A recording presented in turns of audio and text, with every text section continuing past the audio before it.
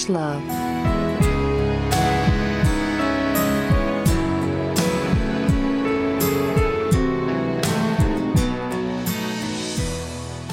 I'm the son of a third-generation farmer.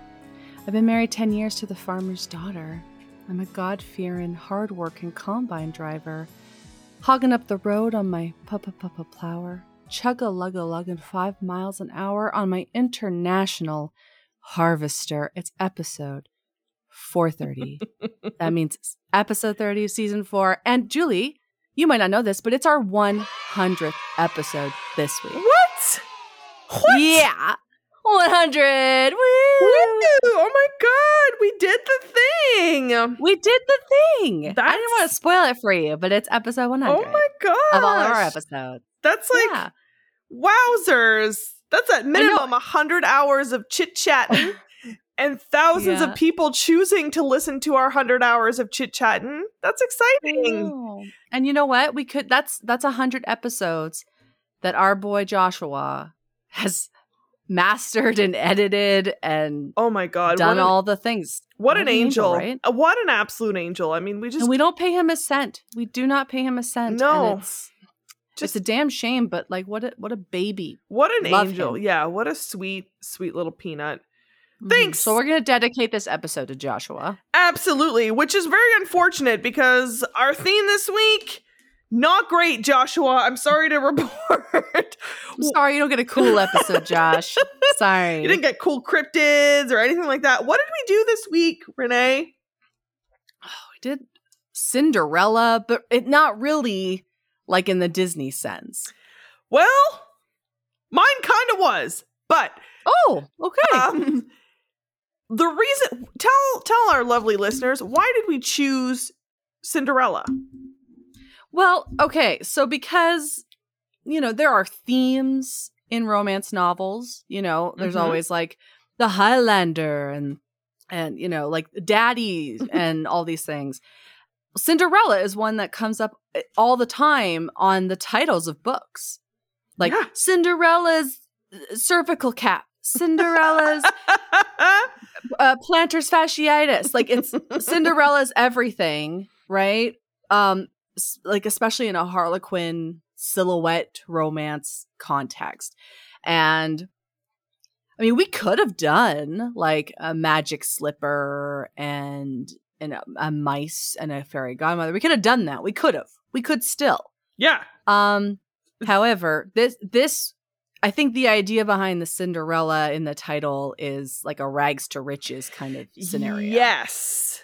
Absolutely. Yeah. And you specifically found 2 like hardcovers at a vintage store, and you mailed me one, and you mailed me a number of them. So this, for OG listeners, you know the story, but Renee and I were going thrifting because that's what we do, and we saw a mint Harlequin collection at a Value Village, and that's what sparked the idea of us doing the podcast. So occasionally, one of us, but it's mostly you, will find some gems and they're in a pair of similar themes, and so you'll send me a box of like, here's a selection of random themed books. I have the pair, so we can choose that. So you found these books with Cinderella, and I still have the sticky note that you put inside of it. I don't know if you recall. I don't. But you put a sticky note in all of them, and because you are the funniest person I know, instead of just saying the theme is Cinderella, you literally just wrote so many fucking books with Cinderella in the title and just left it at that. I mean, I'm not wrong. You're absolutely correct. And my book has the look and feel of every single romance book cliche. Amazing. Do you want to hear about it? I really do. Do you want to hear about Cinderella's secret, baby? Oh, yes. So Cinderella's Secret Baby was written by Carolyn Zane. It was published in 1998, and it is part of the Brubaker Brides Collection. And it's from Silhouette Romance, which you can just assume it's sort of like Harlequin to our listeners who aren't familiar. And whew, okay, so Cinderella's baby. And it's the Brubaker Brides collection, but this one can be a standalone, but I guess if you read the others, the characters are connected. So Mac Brubaker is the second eldest son.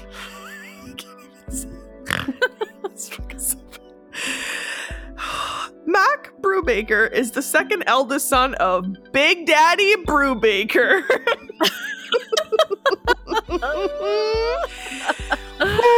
He is the CEO of the oil refinery division. They are billionaire oil tycoons from Texas. And meanwhile, Ms. Ella McCloskey is a new hire at the Brubaker kitchen. And she is a very talented pastry chef, and she was working at a rundown diner, and Big Daddy Brubaker ate her food and couldn't get enough, and so he was like, I'm taking you away to work at my ranch because you're too talented to be here. And Ella McCloskey, when I get to the excerpt, you'll really you'll get a flavor for what the fuck this was. So Ella McCloskey meets Mac Brubaker in the kitchen, and it's insta sparks. They're in love. He's like, I've never felt this way when anyone. So they also meet because she saves him from eating dog food, which he eats and is like, she's like, don't eat that. And he's like, why? I know it's almost dinner time. Like, he's like a fucking child. And she's like, you're eating puppy chow. And I'm like, bitch, red flag. Like, red flag. Anyways, she was born in England, but her mom died in childbirth. And her dad moved her back to the US, to California specifically, where he remarried. And she gained a wicked stepmother and stepsisters. And I'm going to read you an excerpt about her family because it literally made me groan out loud. It was so cringe. So they really hit it off, but Big Daddy, which is what they call him without irony throughout this entire fucking book. And I just picture like a Yosemite Sam looking motherfucker, but anyways. I should picture like Kevin Costner from Yellowstone or something, but no, I just picture like fucking Yosemite Sam. Anyways, they really hit it off, and they're both like, oh yeah, this is a sight or whatever. And it's all like the cliches of like, she's so like meek, but still beautiful. And like, she's beautiful, but she doesn't know she's beautiful. Like all that bullshit. But Big Daddy really wants him to marry this woman named Holly, who is also comes from a wealthy rancher family. They've lived nearby. They grew up together. And he's like, this is a perfect pairing. They both come from the same kin, kind of like basically she's also rich and it's good for the community. And meanwhile, Mac is like, I like Holly, but like, I haven't seen her since we were kids. And meanwhile, this woman's just firing off every goddamn firework for me. So Bertha, who is the head fucking maid at this place. Jesus Christ. So Bertha's the head cook, and she sees the like stars in their eyes and the way that they're flirty with each other. And she tells her, she's like, girl, don't you dare. They only marry rich in this family, and you're very sweet, but you don't come from much. And like, he's going to use and abuse you because you're not good enough for him, according to them. So, but she's like, no. So after 2 months of knowing each other, they go and sneak off and have one of their little makeout sessions. And then he's like, fuck it, let's elope. And she's like, but mackerel. I don't know what it's Mac, but we'll call it mackerel. But mackerel, no, we can't. And he's like, I can do whatever I want. I'm fucking rich. I'm a goddamn oil tycoon. Pew, pew, pew, pistols in the sky or whatever. I don't know. Clearly, I've never been to the southern U.S. So they elope that night. But then, again, red flag number fucking 2. They come back to his cottage and they get ready to, like, make love for the first time. And it's like a total cutaway scene. So there's no sex. So you're like, well, that's a fucking bummer. And then they're like in blissful, which I was like, if you're a virgin, that's just not blissful. But anyways, then he's like, let's keep it a secret. Now, ladies, they'dies, and queers listening to this. If you are with someone who does not want to be with you in public, run. Do not walk away from this person. That is like my biggest advice that I give to young women is like never prioritize being nice over feeling safe, and never do anything with someone who wouldn't be proud to say it in public. So anyways, Ella did not listen to my advice. And she was like, oh, and he was like, well, I just want to enjoy this time, you and I, and then we'll try to find someone to replace you at the kitchen, and then we'll announce it, and you can quit, and you can be my wife and birth all my children and basically just be fucking subservient to me. And she's like, okay, bats her eyelashes. But then he gets up the next day to go to work, kisses his new wife, leaves, comes back after work, and all of her stuff is gone except for one shoe. No. And it's a fucking slipper, like a literal slipper. I'm picturing either the 80s, like, remember those like ballet flat slippers that we used to wear in the 80s with the grips at the bottom? I'm either picturing one of those, or I'm going in the complete other direction and I'm picturing like the ones that are like a stuffed minion or whatever, that it's just like Shrek or whatever, and the person's just like just one Shrek slipper. Anyways, and he's like, you know what? Sorry, I need to tell you what I'm picturing. Yes, tell me. So my grandma used to knit, like crochet. Yes, these slippers that were super stretchy, so they fit anybody, and she'd have a basket of them. Yes! And you could not come in her house, but it was the same. It was the same material they used to wrap around hangers. Yes, you remember? Yes. That's what I'm picturing. One of those Mamere looking masks that you just leave on the floor. Yes, that's what I'm picturing. Or sometimes they would zhuzh it up and put a little pom-pom on the top. Yes. But it was always, in like a basket by the door, because grandmamas always just get their little tootsies get real cold. And I am now a 37-year-old single woman with no children, and I recently went out and bought little slippy slips to keep at my house because I'm like, well, people come over and they think it's cold. And I literally was at the store like, bitch, you are a Mamere and you are 37 years old. But I'm like, whatever, my feet will be toasty when people come over. I have a slipper basket, and it's got everything from like moccasins to my like bright purple Ugg flip-flop slip-on slippers that are platforms. It's got anything you need. Anything you're feeling that day, it's in the basket. Whatever your mood is, you could be warm and also scratch an itch at Renee's house. 100%. Well, picture ain't nobody being cold in my house. Picture one of these. Now, again, she's in Texas. I don't think this bitch even needs slippers. But anyways, one single solitary slipper has been left behind. And he's like, oh no, where is my wife? And so then he's on a mission.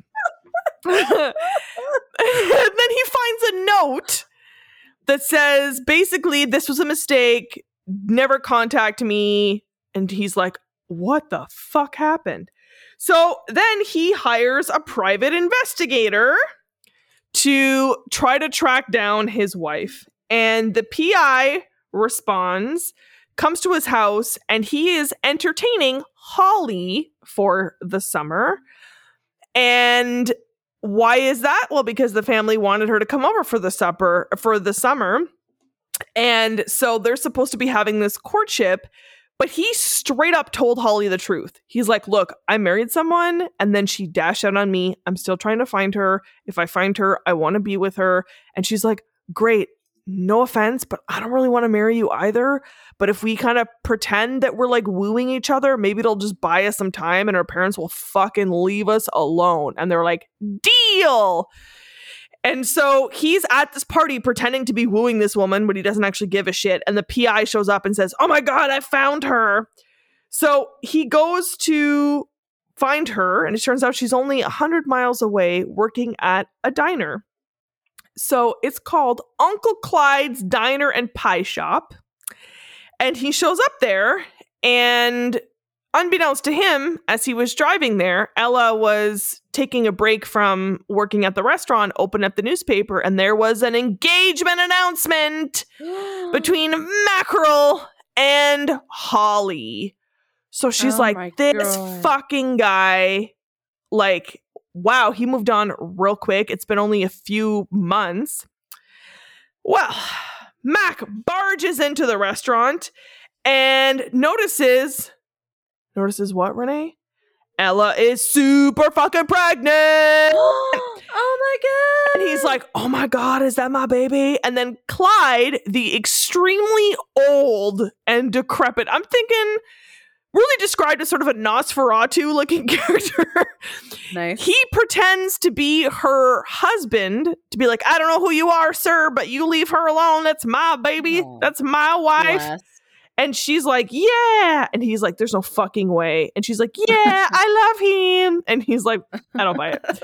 So he leaves and then engages in some low-key stalking by hanging out in his truck in the front of the restaurant, and then notices that she lives above it. So comes back to her house and is like, tell me the truth. Why did you leave me? Is that my baby?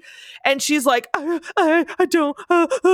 And then they just start making out. And then she's like, I can't tell you the truth. It is your baby, but I can't say any more than that. And he's like, why did you leave me? And she's like, I can't say. And so he leaves, continues to sleep in his fucking truck.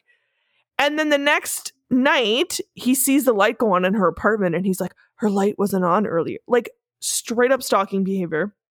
He's like, the light is on. Something must be wrong. Goes up there. She's having a baby.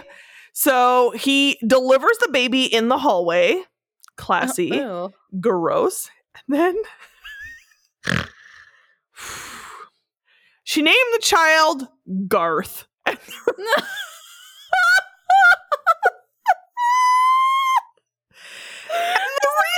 look at an infant. You're like, he's a Garth. Garth Brubaker. And the reason why she called him Garth is because Big Daddy named every single one of his children after a fucking country music star. So his name is after Garth Brooks, which is fucking insane to me. Like, what is even happening right now? Yeah, so she has baby Garth, which, like, I can't even. All I picture is, I feel like multiple parents have made their children be Garth from Wayne's World for Halloween, and that's all. I was Garth one year. That's what I pictured. I just pictured, like, this fucking newborn with a blonde wig and big rimmed glasses. Whew. But yes, to be clear, she named him that because Mr. Daddy Brubaker named his children after country music stars. Literally, Conway is one of them. Like, after Conway Twitty. Yeah. No. Yeah.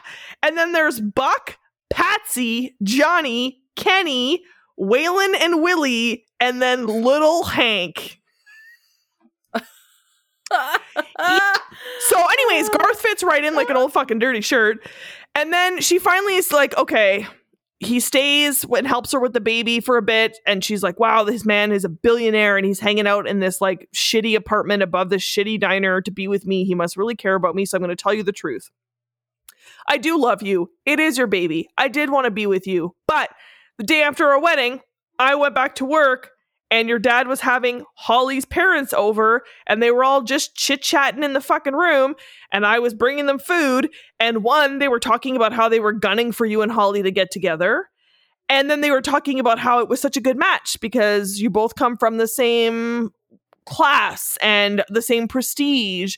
And so I realized I would never fit in. And then at one point, someone was kind of saying something and then noticed that I was in the room and was like, oh, we shouldn't say anything in front of the servant.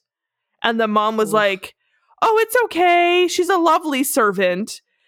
And then she's like, and then I realized like I would never fit in with your family. I would always be the black sheep. I would always be seen as the person that was like the gold digger or just like took you down a peg. And so I just was like, fuck it. I'm just going to leave and I don't need to be in a place where I'm not welcome. And he was like, oh my God, I'm so mad. And then storms off and you're like, okay, you're wrong at the wrong person. Well, turns out he left to go say to Clyde, hey, Clyde, how about you take your retirement and I'll buy this diner and I'll run it And then that way I can be with Ella, but she doesn't have to be around my family that isn't accepting her. And so I'm going to rough it and slum it by living here because I'm such a fucking benevolent soul. And so Nosferatu, also known as Clyde, leaves and is like, I'm going to marry this widow I'm in love with and we're going to go to fucking Barbados. And he's like, bye. And then they run this little diner together, which they now have called Papa Max Diner and Pie Shop. And then you think it's going to end. Like, I'm like, okay, this is a perfectly fine way to end. Nope. They decide, then the next chapter comes, and I literally thought it was like an epilogue with like, she's had 14 children, all named after the Rankin family or whatever. And nope. It's that Nosferatu came back from his honeymoon and realized he really disliked running the diner. So he buys it back and they become co-owners. And then they decide to ship their family back to the old ranch and be together there. And this was such a missed opportunity for the Brewbakers to get a fucking education and privilege. And that's totally where I thought this was going. It was going to be like Max shows up and lectures his family about how they shouldn't be such fucking snobs. But no, instead it's like, oh, we meant servant in a good way, and we would never want to live without you because we love how cute and plain you are. And she's like, you do? Like, and that's how it ends. It was just the worst fucking ending because I was like, they learned nothing. I dislike this book heavily, as you can tell. I found it funny because it was like truly every romantic book cliche you could fucking imagine. And I just pictured them with like thick Texan accents and it made it even funnier.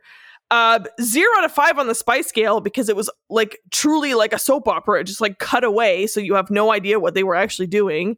And I didn't find there was any sexual tension even because it was just like, hi, I'm a simple girl with a braid and 3 teeth. Like that was the energy they were giving to this fucking woman.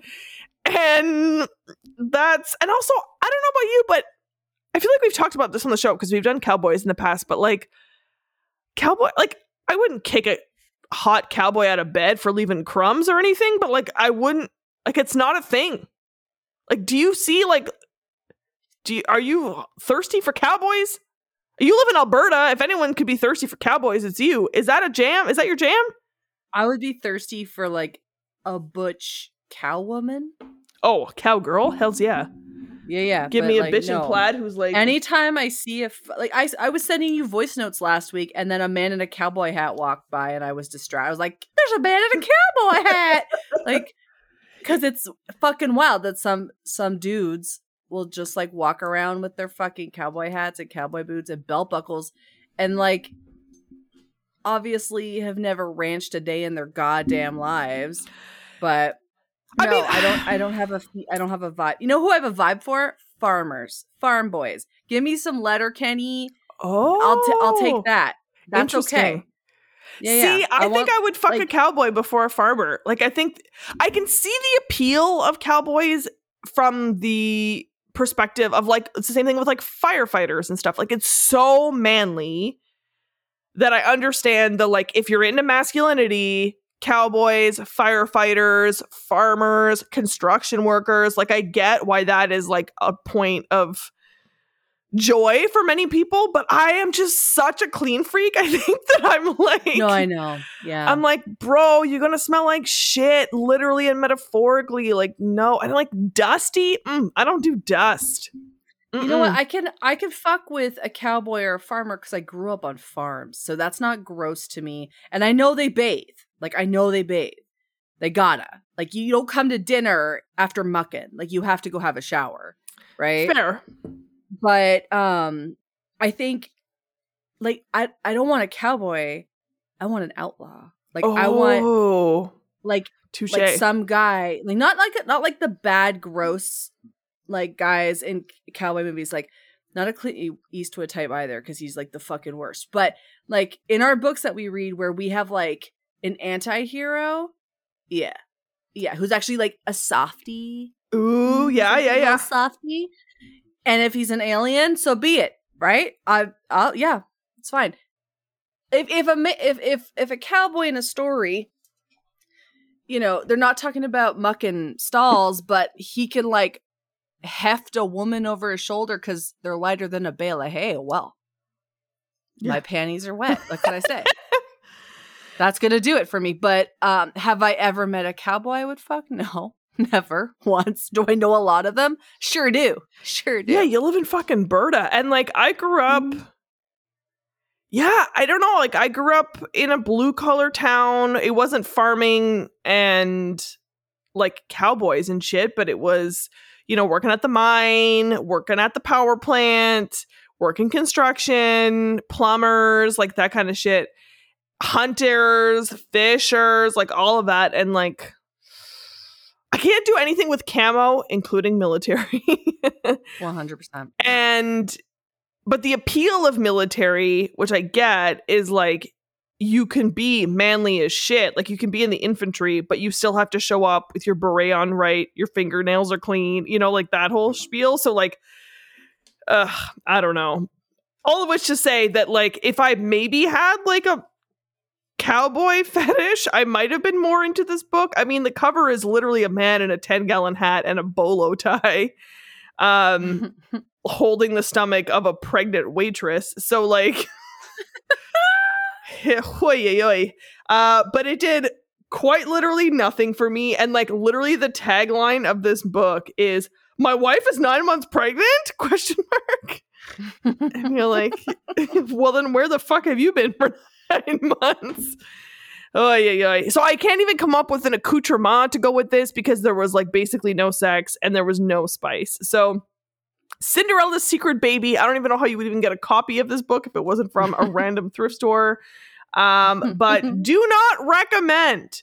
But, you know, she did integrate some, you know, there was the slipper, the evil stepsisters. Like she tried to pull in some, but it was mostly, a rags to riches story that I do not recommend. Now I'm dying to know, what was your Cinderella story? So I just want to, it sounds like you took notes because your breakdown of this book was just delicious. I thought my book was going to take me a really long time to read, and I just blew through it at the office, like over my lunch, and like stored none of it away in my brain. So it was forgettable. Cool. Extremely forgettable. So mine is also from the Silhouette Romance collection. It's part of the Lucky Charms Sisters series. Ooh. And it's written by Judy Christenberry, and it's called A Ring for Cinderella. Ooh. Now, mine takes place in Kansas City, Missouri. And I'm going to read the back for you. Please do. Here we go. Desperately seeking Cinderella, Susan Greenwood had expected a tip, not an offer for marriage. But how could the down-on-her-luck beauty resist when rich as a prince Zach Lowry proposed to her in the middle of the Lucky Charm diner? Then she got her answer. It was just a role she had to play to soothe Zach's dying grandfather. But Zach never expected his pretend wife to tie him in knots and her selfless gestures and warm embraces. And soon this cynical rancher found himself trying to find a way to make a real future, a real family with his Cinderella bride. The Lucky Charm sisters, a boss, a brain, and a beauty. 3 sisters marry for convenience, but will they find love? And they do. So yours was also about ranchers? Sure was. Jesus. Sure was. The Lowry Ranch. That's why I read the International Harvester song at the beginning of the show. Wow. Okay. Flower. I don't know what kind of ranchers they are. It never says. They could be horses. They could be like sheep. Hay. Like, I don't fucking know. Okay. So Susan is like, she's not a waitress, but she like does the I don't know, fucking PR or something for her sister's cafe. Now, Susan was like the found sister of Kate and Maggie. They found out their dad had like a love child, and it's Susan. Susan's mom, I don't know her backstory, but she made bad choices and now she's dead. And so Susan is raising her younger brother and sister. There's Paul, who's like, I don't know, 8. And then her other sister, who's in like 18, 19, is in college. So Susan's paying for college. She's raising these kids. She was raising them as infants because her mom was absent. And so she's continuing to do this. But she's also like extremely stubborn. So while her sisters, Kate and Maggie, own this diner that belonged to their father and have married for convenience, but are very wealthy now, she will not take handouts. She'll do everything on her own. Now, as a woman who has lived in extreme poverty and still does, take the fucking handouts. Like, I get it. It's hard, but these are your sisters. And like, they're taking their man's money. It's fine. Let them give you their man's money. Okay. So one day, the waitress at the cafe is on her break. So Susan's going around and topping up coffee. And Zach's like, hey, you're really cute. I have a proposition for you. Would you pretend to be my fiance because my grandfather, Gramps Pete, has had a major heart attack in his dying, and his only wish is to see me get married. And this would mean a lot to him if he could meet you. It's just a game of pretend. And she's like, no, man. And he's like, I will give you $10,000 to do this. And she's like, well, that would help me pay like tuition and stuff. And she's like doing the math in her head. She's like, might be able to buy Paul some clothes for school. Okay. So he gives her $5,000 and she's like, that's great. So she has no intention of taking the rest of the money because $5,000 is fantastic. And she's helping, right? So Zach's just like, yeah, she's perfect. This is great. So they make plans to go and meet his grandfather. But then when he goes to pick up Susan, she's got her little brother. And so Zach's like, oh my God, she has a kid. And they're like, whatever. I have to bring him. I don't have a babysitter. And she never corrects him at this point. And now Zach, who is this like really well-known, like he's a famous rancher, he's a playboy, whatever. He at first is just like, I need to do this really nice thing for my grandpa. And he like propositions this woman. He offers her money. Like she's not doing any of those things. But we learned that Zach had a very contentious divorce with a gold digger. And because of that, even though he brought up this ridiculous thing to this woman, he's like, she's only in it for the money. It's like, because you offered her money. You offered her a tremendous amount of money.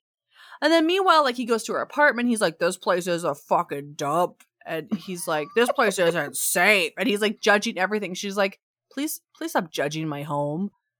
Like, anyway, it goes on like that where he's like asking her to do things and then is like, she only wants my money. And it's like, stop offering it to her then, you piece of shit. You're rich. Like, what do you want? So he takes her to meet the grandpa and he's like, the grandpa loves her.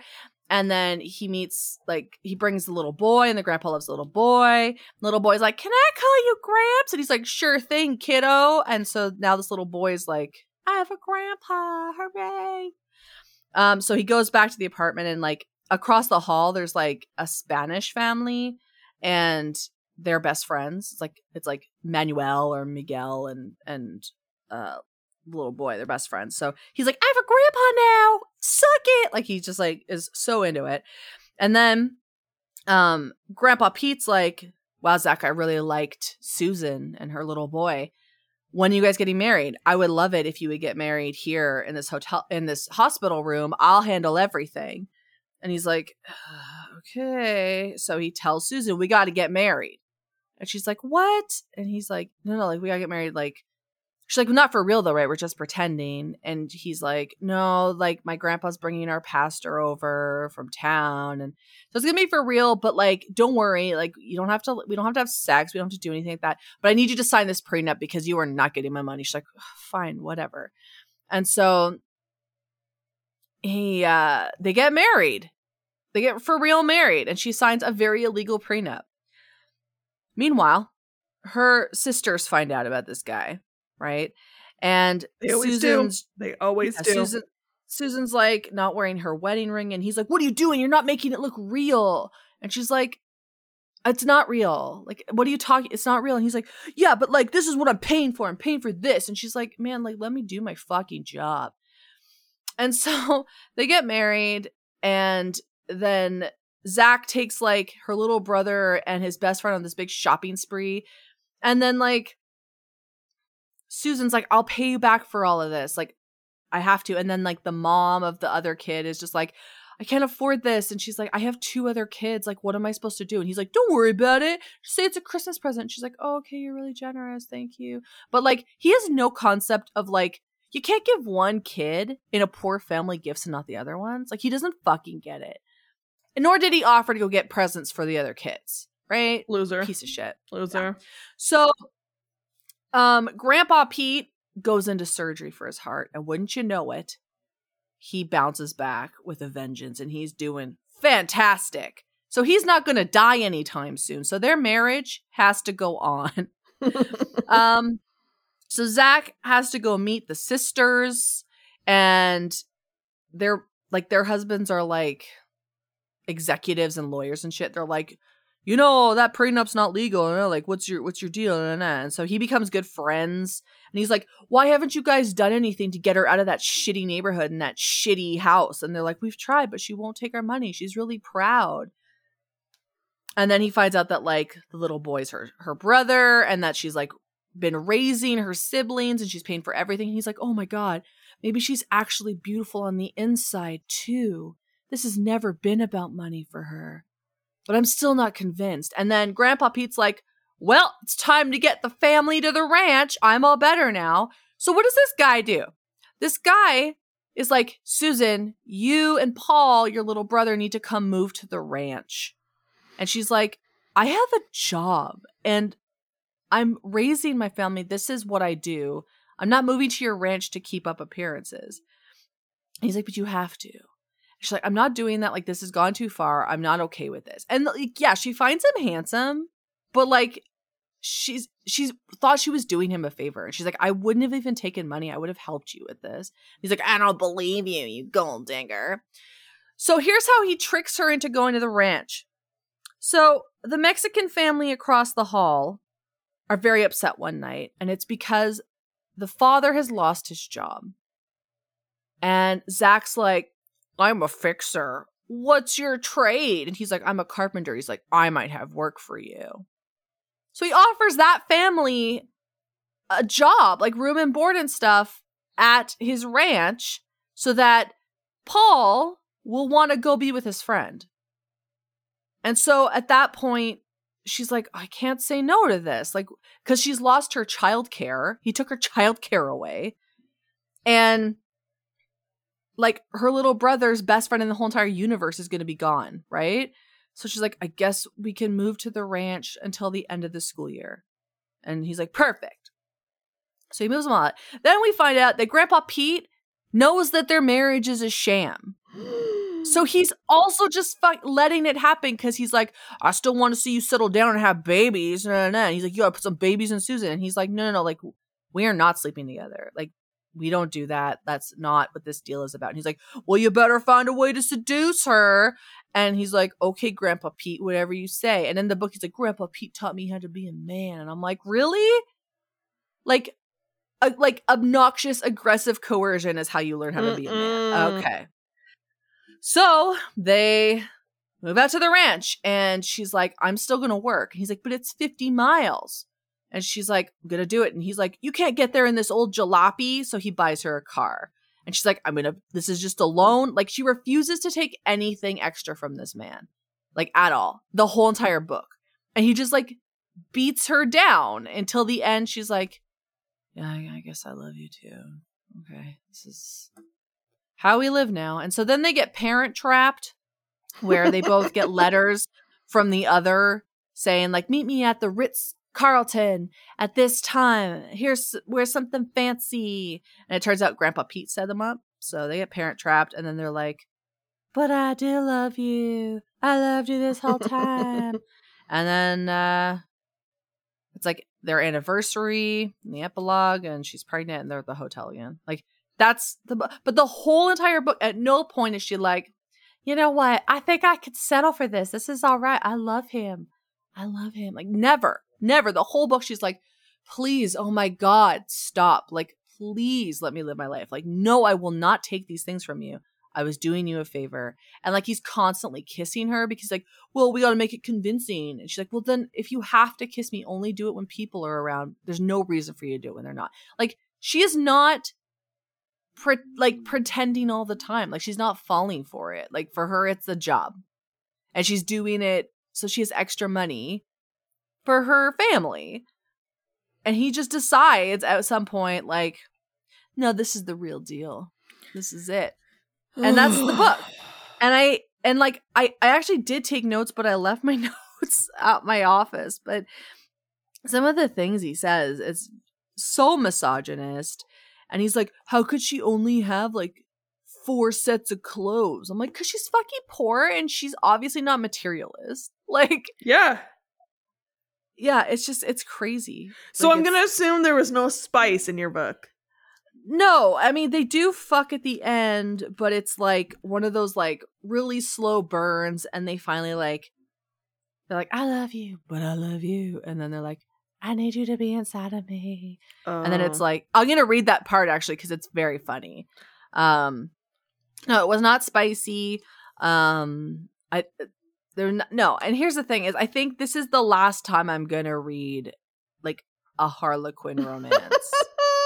That's not like, I will continue to read the wacky, like really fucked up ones from the 60s. Mm-hmm. That's not going to stop. But I'm not going to read any more Harlequin romances between the years of 1990 and 2004. I'm not doing it anymore because it's the same thing all the time.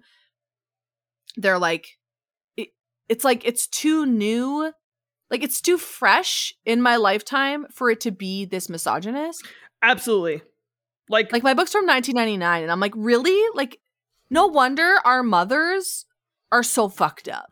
Like, no wonder my DNA is like damaged from intergenerational trauma from our mothers thinking that this type of behavior was okay. Right? Absolutely. Yeah. Like the fact that in my book, the guy's sitting in his truck outside of her house and then somehow looks like the hero because he just happened to be there when her kid was born, and then like is mad at her that she left and never apologizes for how her family treated her, and then has to like just suck it up and move back in with these people who are like, no, I meant servant in a positive way. Like, so awful. And it was like, we're not reading shit from the 60s. Like, I was starting high school in the year 2000, and this book came out in 1998. Like, I was already getting a period when this fucking book came out. Like, it is not old enough for it, exactly like you said. Like, it's not old enough to let it slide. It's just offensive. Here's what I'm going to say. I hadn't even gotten my period yet when this book came out. And if I had read this kind of stuff and believed that it was romantic for a man to ignore what I have to say and my boundaries and just like push me like and talk over me so much that I become hysterical and emotional and then it's my fault. Like, if that's what thank God I was reading Anne Rice, Julie. That's all I gotta say. Thank God I was reading giants, fucking witches, and vampires and shit. All powerful creatures fucking each other instead of this type of bullshit. Because I believe, as a result of this, that it's better to be a threat to all men everywhere than subservient and allow them to beat me down. I think that's the message here. So, 0. This not spicy, not a good story. Literally dissociated reading it, so I cannot remember all the parts, but I remember I was like, for fuck's sake, like, everybody take a goddamn knee. So this is the last one I'm reading. I'm not reading another one. You heard it here, folks. Okay. It's over. But sitting next to this book here, I have Anne Rice's The Witching Hour that I also bought at the thrift store. So I'm going to dig in all that spicy little meatball. All right. Are you ready? Yeah, hit me. Let me go, Zach. I won't let you go. I won't ever let you go. Then he pulled her against him, his lips taking hers. How could she want him so much? How could she feel the wonder of his touch when she knew she had to leave?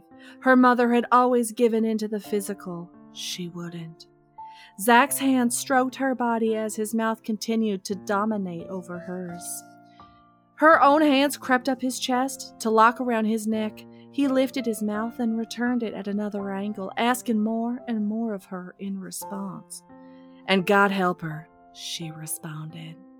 Wrapped in his arms, she pressed closer and closer to him, wanting more, wanting to feel him inside her, to become one with this man whose very presence tortured her senses every day. His hands left her hips to unbutton her jacket, then her blouse. She found the snaps on his western shirt to be much more efficient. In one mighty pull, she exposed his broad, muscular chest. Her hands memorized it with loving caresses. Suddenly, she realized they were moving step by agonizing step towards the bedroom. Susan knew what Zach intended. She also knew she could stop him at any time. The decision was hers, but for the first time in her life, she wanted a man, this man, with all her heart, forever. Even if he never intended to love her, she couldn't resist the temptation to give him her love unstintingly. With a whimper as his lips left hers, she didn't fight their progress. In fact, she pulled his shirt out of his pants and shoved it down his arms. He helped by shrugging it off, dropping it on the floor, then doing the same to her jacket and blouse. The electric sparks that their touching ignited, the powerful surge of desire that filled her, numbed her to anything but Zach. The resistance she tried to maintain had melted away. When they reached the bed, Zach stopped. Susan almost cried out as he caught her by the arms and held his tantalizing lips away from her. Honey, I'm not overpowering you, am I? Do you want this as much as I do? Yes, she whispered. One word was all it took to make Zach dismiss any qualms, but Susan wasn't complaining. She'd saved herself for this moment, to become one with the one man in the world she loved. Even if he didn't love her, at least he made her feel as if he did. Zach was an artful lover, teasing her, encouraging her, touching her. She had loved the feel of his hands on her body and returned the favor as much as she could. He was so strong, so loving. When he was finally ready to enter her, Susan was so beside herself with need, with hunger, that she pleaded with him to take her. He did, and gasped her name, Susan. The pain was minimal, the joy of communion immense. Yes, please, Zach. His lips took hers again, and they mated, as lovers do. But Susan didn't think anyone could ever have experienced such incredible happiness. That's the end of the paragraph, and then it just says, her first time. That's it. That's it. That's a lot. I got the vapors. You got something. It's actually perfectly on brand. We're going to continue with this Dynasty vibe, and I'm going to read you a little chunk of my book where Ms. Ellen McCluskey talks about her evil stepsister and her evil stepmother. Are you ready? I'm born ready. So this is very, very early in the book. They've just met in the kitchen. Big Bertha is overseeing this discussion with them, and so she makes them some lunch, and they kind of sneak off into a corner, and he's eating lunch, and she's sort of talking about her life. Well, my mother... Oh, I should do an accent. Well, my mother passed when I was just a baby. Complications from childbirth. Ella gave her head a slight shake. According to my father, she never regained her strength after I was born. I'm sorry, Mac murmured. Me too. Her smile was wistful. Anyway, heartbroken, my father returned with me to Southern California. So it's just the two of you? No, just before I entered my teens, my father decided I needed a mother and some siblings. So he married my stepmother and adopted her 2 daughters. Mac grinned. Was she an evil stepmother? Ella froze. He was teasing. Unfortunately, he really didn't know how close to home he was hitting. A solemn expression of contrition crossed his face. Oh, I'm sorry, I didn't mean to pry. No, I know. It's just that... She paused. He would make a wonderful interviewer. Suddenly, she wanted him to know every ridiculous detail of her rather dysfunctional family life. It must be the light of understanding in his expression. Or perhaps it was the twin dimples that spoke of a lifetime of good humor. She took a deep breath. He seemed genuinely interested. What the heck, she decided, and with a shrug, gamely plunged in. She so rarely had anyone show this kind of interest. Perhaps it would be good for her. Maybe you've heard of my stepmother, Stormy Winters? Oh yeah, her fucking name is Stormy Winters. For years, she played Delilah Chastain on the soap opera Secret Lives. Oh. Delilah Chastain! Angling his head, Mac regarded her as she programmed the microwave. By the way, the lunch that she made him was Campbell's fucking tomato soup and a grilled cheese. I'm like, bro. Oh. And she made it in the microwave. Though. She didn't even make it on the stove. I was like, fuck that shit. How do you put grilled cheese in the microwave? No, she made the soup in the microwave. Oh, yeah, okay, that tracks. That's fine.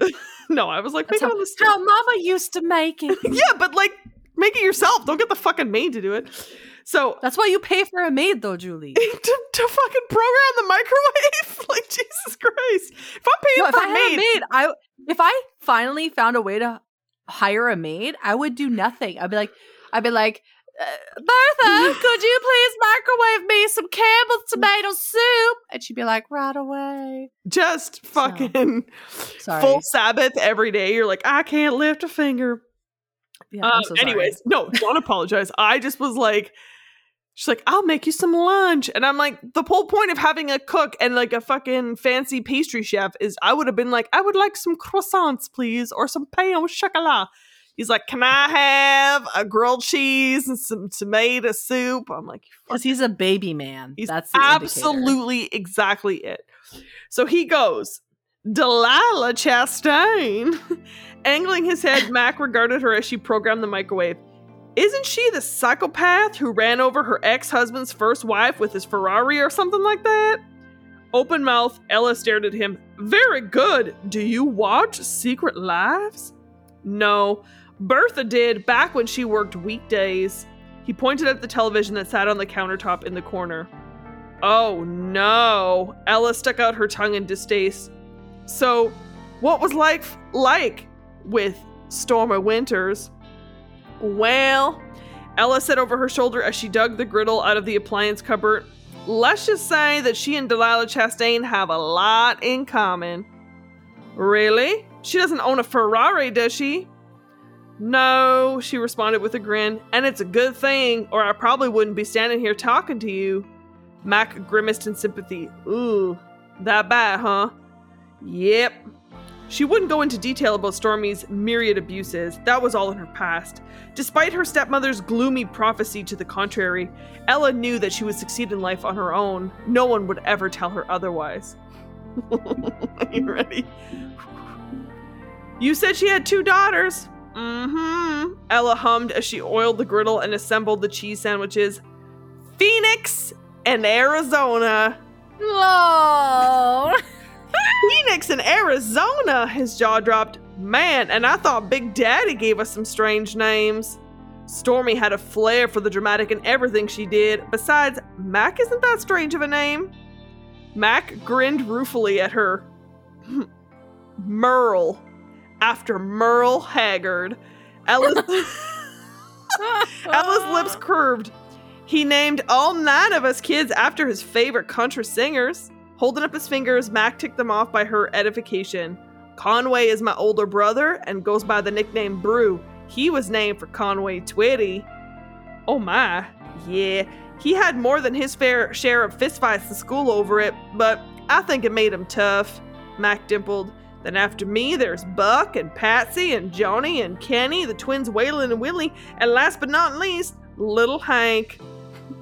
Wow, that's a big family. Yep. So are Phoenix and Arizona your only sisters? And I just realized, oh yeah, okay, wait, no, I didn't fuck it up. Okay, so he says, yep, so are Phoenix and Alabama your only sisters? Arizona, Ella responded. Phoenix and Arizona. Yes, after my father passed away, it was just the 4 of us. An amused quirk tugged at his mouth. That's That's classic. The evil stepmother and the two ugly stepsisters. I know it sounds cliche, but as a family unit, we were anything but typical. And besides, I never said they were ugly. Cinderella's Secret Baby by Caroline Zane. Forget it, because I certainly will. You know what, though? All I could, like, your accent sounded like Forrest Gump, like Greenbow, Alabama. 1000%. At one point, I thought to myself, what is this giving right now? And I'm like, I'm giving shrimp boat captain realness. Mm-hmm. I loved I'm it. giving Lieutenant Dan. Jenny. That's what I was giving. Whew. So, okay, we've established Cinderella tropes damaging silhouette romance from the 90s, not progressive enough. Renee's never going to read a Harlequin ever again. So tell us, Renee, let's end by telling the folks what they can anticipate in our next episode. What is our next theme? Greek. Whatever that. It could be about a hero sandwich. It could be about sorority and fraternities. It could be about, I don't know, Zeus. I don't know, whatever feels right. Okay. All right. I have a sneaking suspicion that you have a book in mind. I sure do. I do not. But I'm excited. I'm excited for where this can take us. It'll hopefully be a real good shift from this week because not great. And I kind of wanted some spice. So I'm going to try to seek something spicy for next week. That's my mission. Okay. Yeah. Okay. But as always, highly recommend folks go and check us out on Instagram because the covers for this week, they are spectacular. So you're going to want to go and follow us on Instagram to see the covers there because they are mine is anyways, as cliched as they come. Before you sing us out, can I tell you a joke? Abso-fucking-lutely. Okay, are you ready? Sure. What did the egg say to the boiling water? I don't know. What did the egg say to the boiling water? I don't know if I can get hard. I just got laid this morning. Did you get that off like a Hubba Bubba fucking stick of gum? Like, where is this from? I think I saw it in like a reel or something. And I thought it was so silly. So I wrote it in my notepad. And I discovered it today. And every time I read it, I just start laughing. It's so good. It's so stupid. It's so dumb. You know, and I wish I it. could have told this joke last week because we could have used a little egg humor. But oh, God, no. Here we are. Jesus Christ. Whoo. That's the level of maturity you can expect from us on this show. You're welcome. You're welcome, fans. It's so good. Please rate and review. Tell your friends. Follow us on social media. And then I'll follow it up by singing terribly in your ear. And then you'll be like, why am I not listening to this every day? I mean, you can. We have 100 episodes now. 100 episodes. Genuine, sincere thank you to everyone who has followed along on our little wacky Ravage Love journey that started the start of the pandemic. And I mean, obviously, a huge thanks again to Josh, who has been producing the show from the jump. We don't get paid. We don't pay him. He's just a good dude who's like since went on and made a whole person. And is still, takes the time to produce our podcast. So thank you so much to Joshua. And thank you so much to our listeners. And as always, thanks so much to you, Renee, for really enduring. You braved another Harlequin to never do it again. And I'm just really proud of you that you made it this far. Thank you so much. You're so welcome. It's 100 episodes and it's my official retirement. Freedom 55 from Harlequin Romances. You heard it here first. Incredible. Want to sing us out? Sure do, bud. Ravage love. Ravage love. Bye. Bye. Artwork for the show is created by Karen McKnight. Very special thanks to Josh Shenfield for production assistance. You can find Josh on Instagram at Fushigiyami. That's FUSHIGIYAMI on Instagram. Connect with us at Ravage Love on Instagram and Twitter, or by email at ravagelove.podcast@gmail.com.